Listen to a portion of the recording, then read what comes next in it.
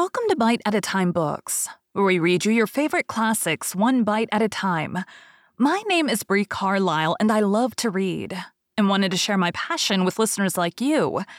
If you want to know what's coming next and vote on upcoming books, sign up for our newsletter at biteatatimebooks.com.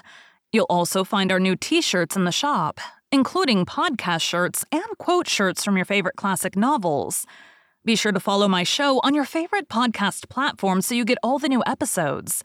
You can find most of our links in the show notes, but also our website, biteatatimebooks.com, includes all of the links for our show, including to our Patreon to support the show, and YouTube, where we have special behind the narration of the episodes. We're part of the Bite at a Time Books Productions Network. If you'd also like to hear what inspired your favorite classic authors to write their novels, and what was going on in the world at the time, check out the Bite at a Time Books Behind the Story podcast, wherever you listen to podcasts. Please note, while we try to keep the text as close to the original as possible, some words have been changed to honor the marginalized communities who've identified the words as harmful, and to stay in alignment with Bite at a Time Books' brand values. Today we'll be continuing Great Expectations by Charles Dickens. Chapter 2. My sister, Mrs. Jo Gardry, was more than 20 years older than I, and had established a great reputation with herself and the neighbors because she had brought me up by hand. Having at that time to find out for myself what the expression meant, and knowing her to have a hard and heavy hand, and to be much in the habit of laying it upon her husband as well as upon me, I supposed that Jo Gardry and I were both brought up by hand. She was not a good-looking woman, my sister, and I had a general impression that she must have made Jo Gardry marry her by hand. Jo was a fair man, with curls of flaxen hair on each side of his smooth face, and with eyes of such a very undecided blue that they seemed to have somehow got mixed with their own whites. He was a mild, good-natured, sweet-tempered, easy-going, foolish, dear fellow, a sort of Hercules in strength and also in weakness. My sister, Mrs. Jo with black hair and eyes, had such a prevailing redness of skin that I sometimes used to wonder whether it was possible she washed herself with a nutmeg grater instead of soap. She was tall and bony, and almost always wore a coarse apron, fastened over her figure behind with 2 loops and having a square impregnable bib in front. I was stuck full of pins and needles. She made it a powerful merit in herself and a strong reproach against Jo that she wore this apron so much. I really see no reason why she should have worn it at all, or why, if she did wear it at all, she should not have taken it off every day of her life. Jo's forge adjoined our house, which was a wooden house, as many of the dwellings in our country were, most of them at that time. When I ran home from the churchyard, the forge was shut up, and Jo was sitting alone in the kitchen. Jo and I being fellow sufferers and having confidences as such. Jo imparted a confidence to me the moment I raised the latch of the door and peeped in at him opposite to it, sitting in the chimney corner. Mrs. Jo has been out a dozen times looking for you, Pip, and she's out now making it a baker's dozen. Is she? Yes, Pip, said Jo. And what's worse, she's got Tickler with her. At this dismal intelligence, I twisted the only button on my waistcoat round and round, and looked in great depression at the fire. Tickler was a wax-ended piece of cane, worn smooth by collision with my tickled frame. She sat down, said Jo, and she got up, and she made a grab at Tickler, and she rampaged out. That's what she did, said Jo, slowly clearing the fire between the lower bars with the poker and looking at it. She rampaged out, Pip. Has she been gone long, Jo? I always treated him as a larger species of child, and is no more than my equal. Well, said Jo, glancing up at the Dutch clock, she's been on the rampage this last spell about 5 minutes, Pip. She's a-coming. Get behind the door, old chap, and have the jacktail betwixt you. I took the advice. My sister, Mrs. Jo, throwing the door wide open and finding an obstruction behind it, immediately divined the cause and applied Tickler to its further investigation. she concluded by throwing me. I often served as a connubial missile at Joe, who, glad to get hold of me on any terms, passed me on into the chimney and quietly fenced me up there with his great leg. "Where have you been, you young monkey?" said Mrs. Joe, stamping her foot. "Tell me directly what you've been doing to wear me away with fret and fright and worrit, or I'd have you out of that corner if you was 50 pips, and he was 500 Gargeries." "I've only been to the churchyard," said I from my stool, crying and rubbing myself.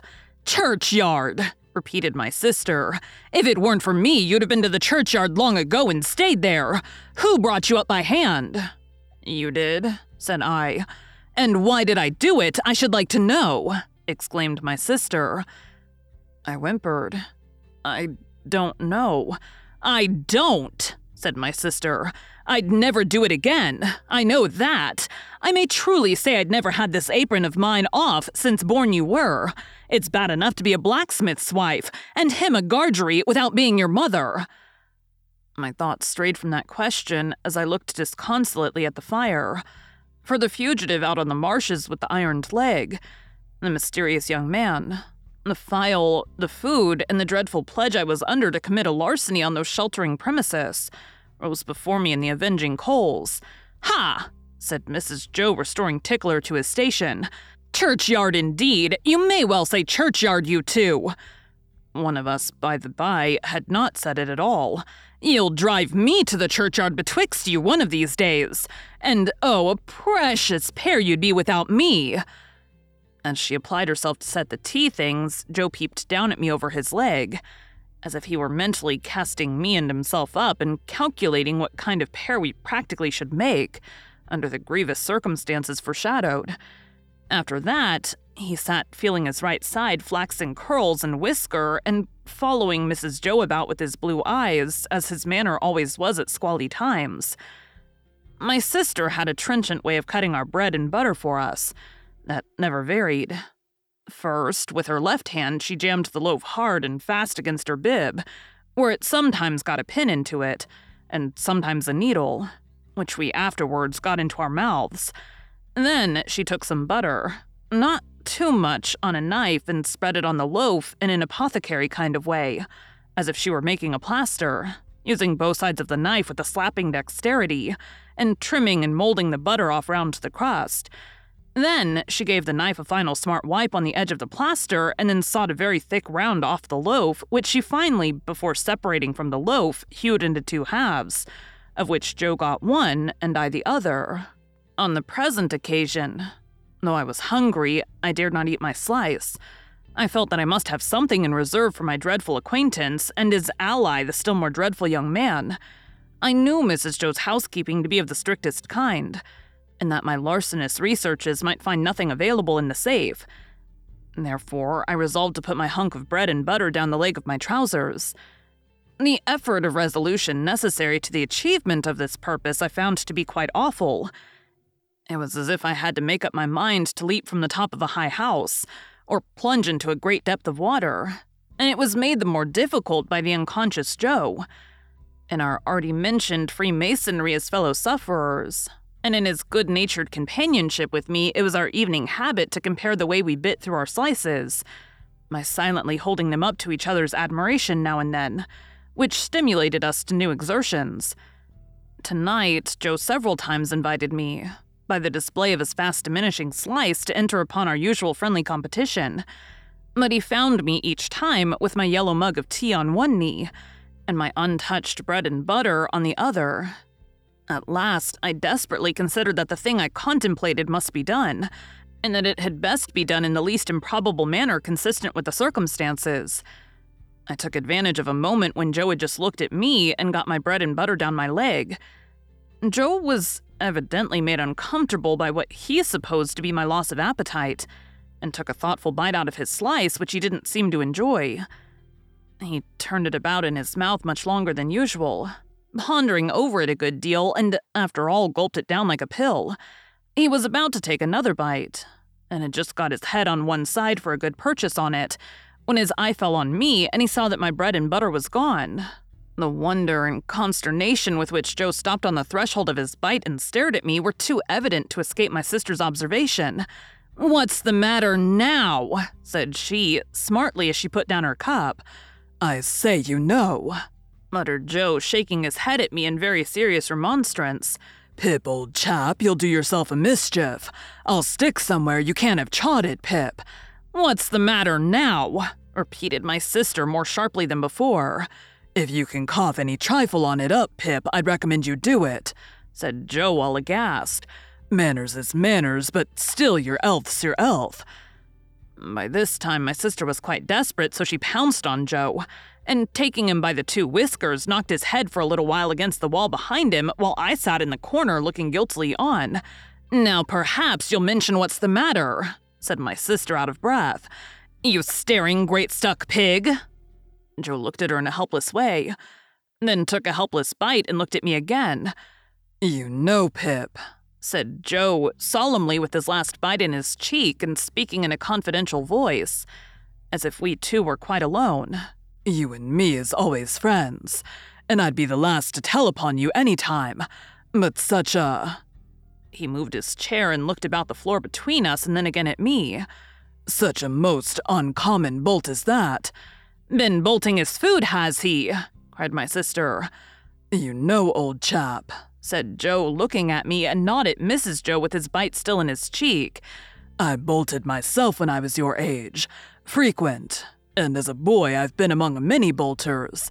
But I never see your bolting equal yet, Pip, and it's a mercy you ain't bolted dead." My sister made a dive at me and fished me up by the hair, saying nothing more than the awful words, "You come along and be dosed." Some medical beast had revived tar water in those days as a fine medicine, and Mrs. Joe always kept a supply of it in the cupboard, having a belief in its virtues correspondent to its nastiness. At the best of times, so much of this elixir was administered to me as a choice restorative, that I was conscious of going about, smelling like a new fence. On this particular evening, the urgency of my case demanded a pint of this mixture, which was poured down my throat for my greater comfort, while Mrs. Joe held my head under her arm, as a boot would be held in a boot jack. Joe got off with half a pint, but was made to swallow that, much to his disturbance as he sat slowly munching and meditating before the fire, because he had had a turn. Judging from myself, I should say he certainly had a turn afterwards if he had had none before. Conscience is a dreadful thing when it accuses man or boy. But when, in the case of a boy, that secret burden cooperates with another secret burden down the leg of his trousers, it is, as I can testify, a great punishment. The guilty knowledge that I was going to rob Mrs. Joe. I never thought I was going to rob Joe, for I never thought of any of the housekeeping property as his, united to the necessity of always keeping one hand on my bread and butter as I sat, or when I was ordered about the kitchen on any small errand. Almost drove me out of my mind. Then, as the marsh winds made the fire glow and flare, I thought I heard the voice outside of the man with the iron on his leg who had sworn me to secrecy, declaring that he couldn't and wouldn't starve until tomorrow, but must be fed now. At other times I thought, what if the young man who was with so much difficulty restrained from imbruing his hands in me should yield to constitutional impatience, or should mistake the time and should think himself accredited to my heart and liver tonight instead of tomorrow. If ever anybody's hair stood on end with terror, mine must have done so then. But perhaps nobody's ever did.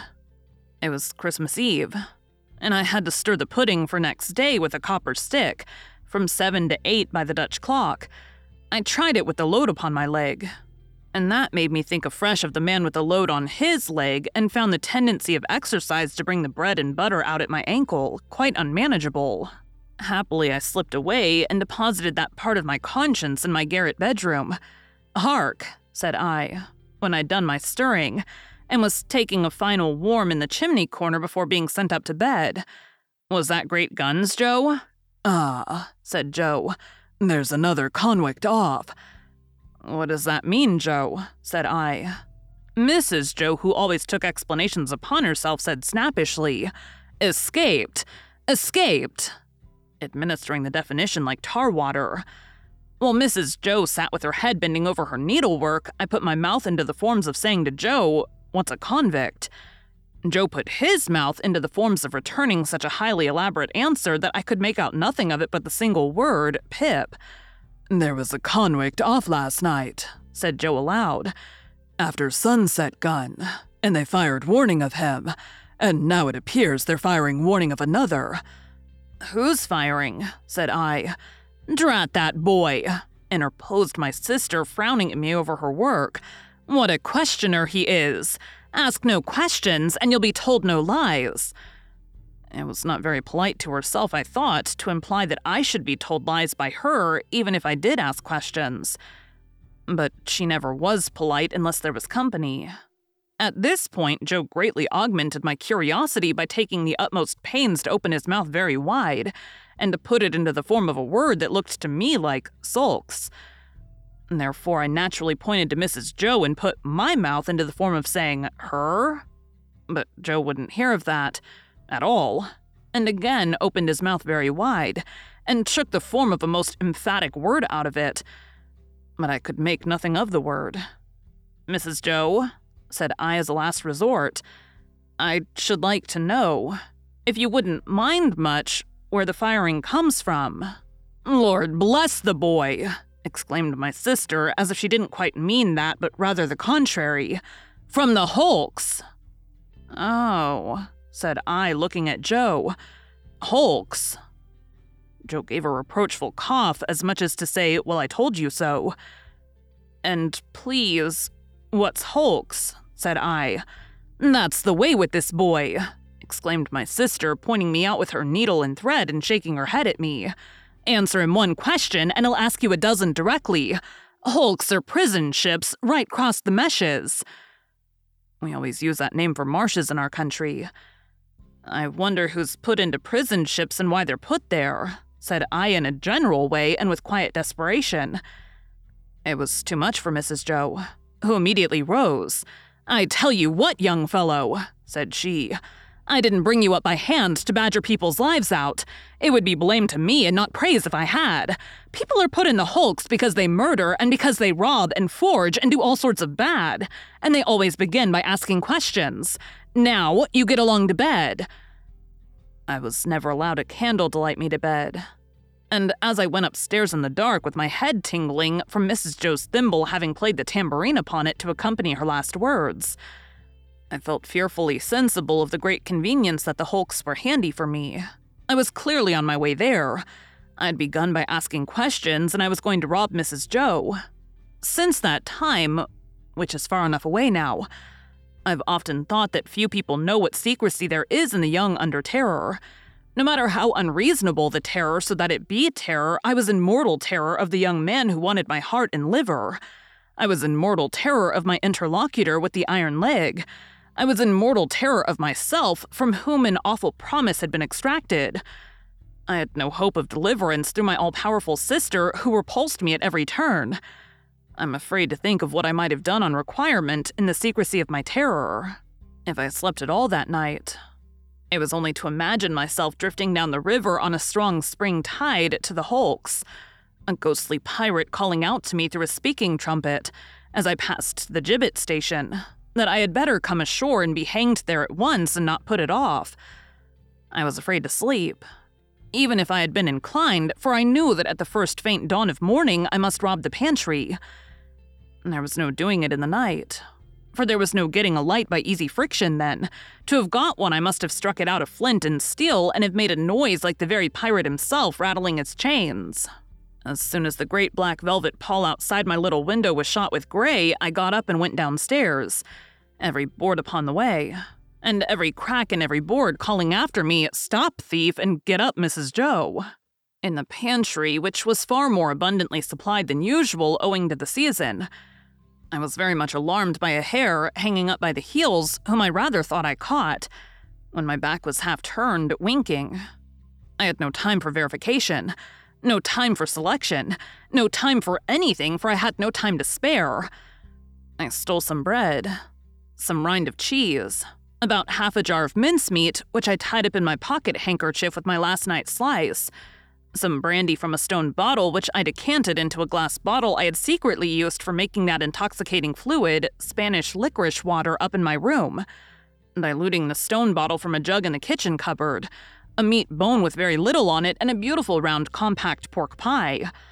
I was nearly going away without the pie, but I was tempted to mount upon a shelf, to look what it was that I was put away so carefully in a covered earthenware dish in a corner, and I found it was the pie. And I took it in the hope that it was not intended for early use and would not be missed for some time. There was a door in the kitchen, communicating with the forge. I unlocked and unbolted that door and got a file from among Joe's tools. Then I put the fastenings as I had found them, opened the door at which I had entered when I ran home last night, shut it, and ran for the misty marshes. Thank you for joining Bite at a Time Books today, while we read a bite of one of your favorite classics. Again, my name is Brie Carlisle, and I hope you come back tomorrow for the next bite of Great Expectations. Don't forget to sign up for our newsletter at biteatatimebooks.com and check out the shop. You can check out the show notes or our website, biteatatimebooks.com, for the rest of the links for our show. We'd love to hear from you on social media as well.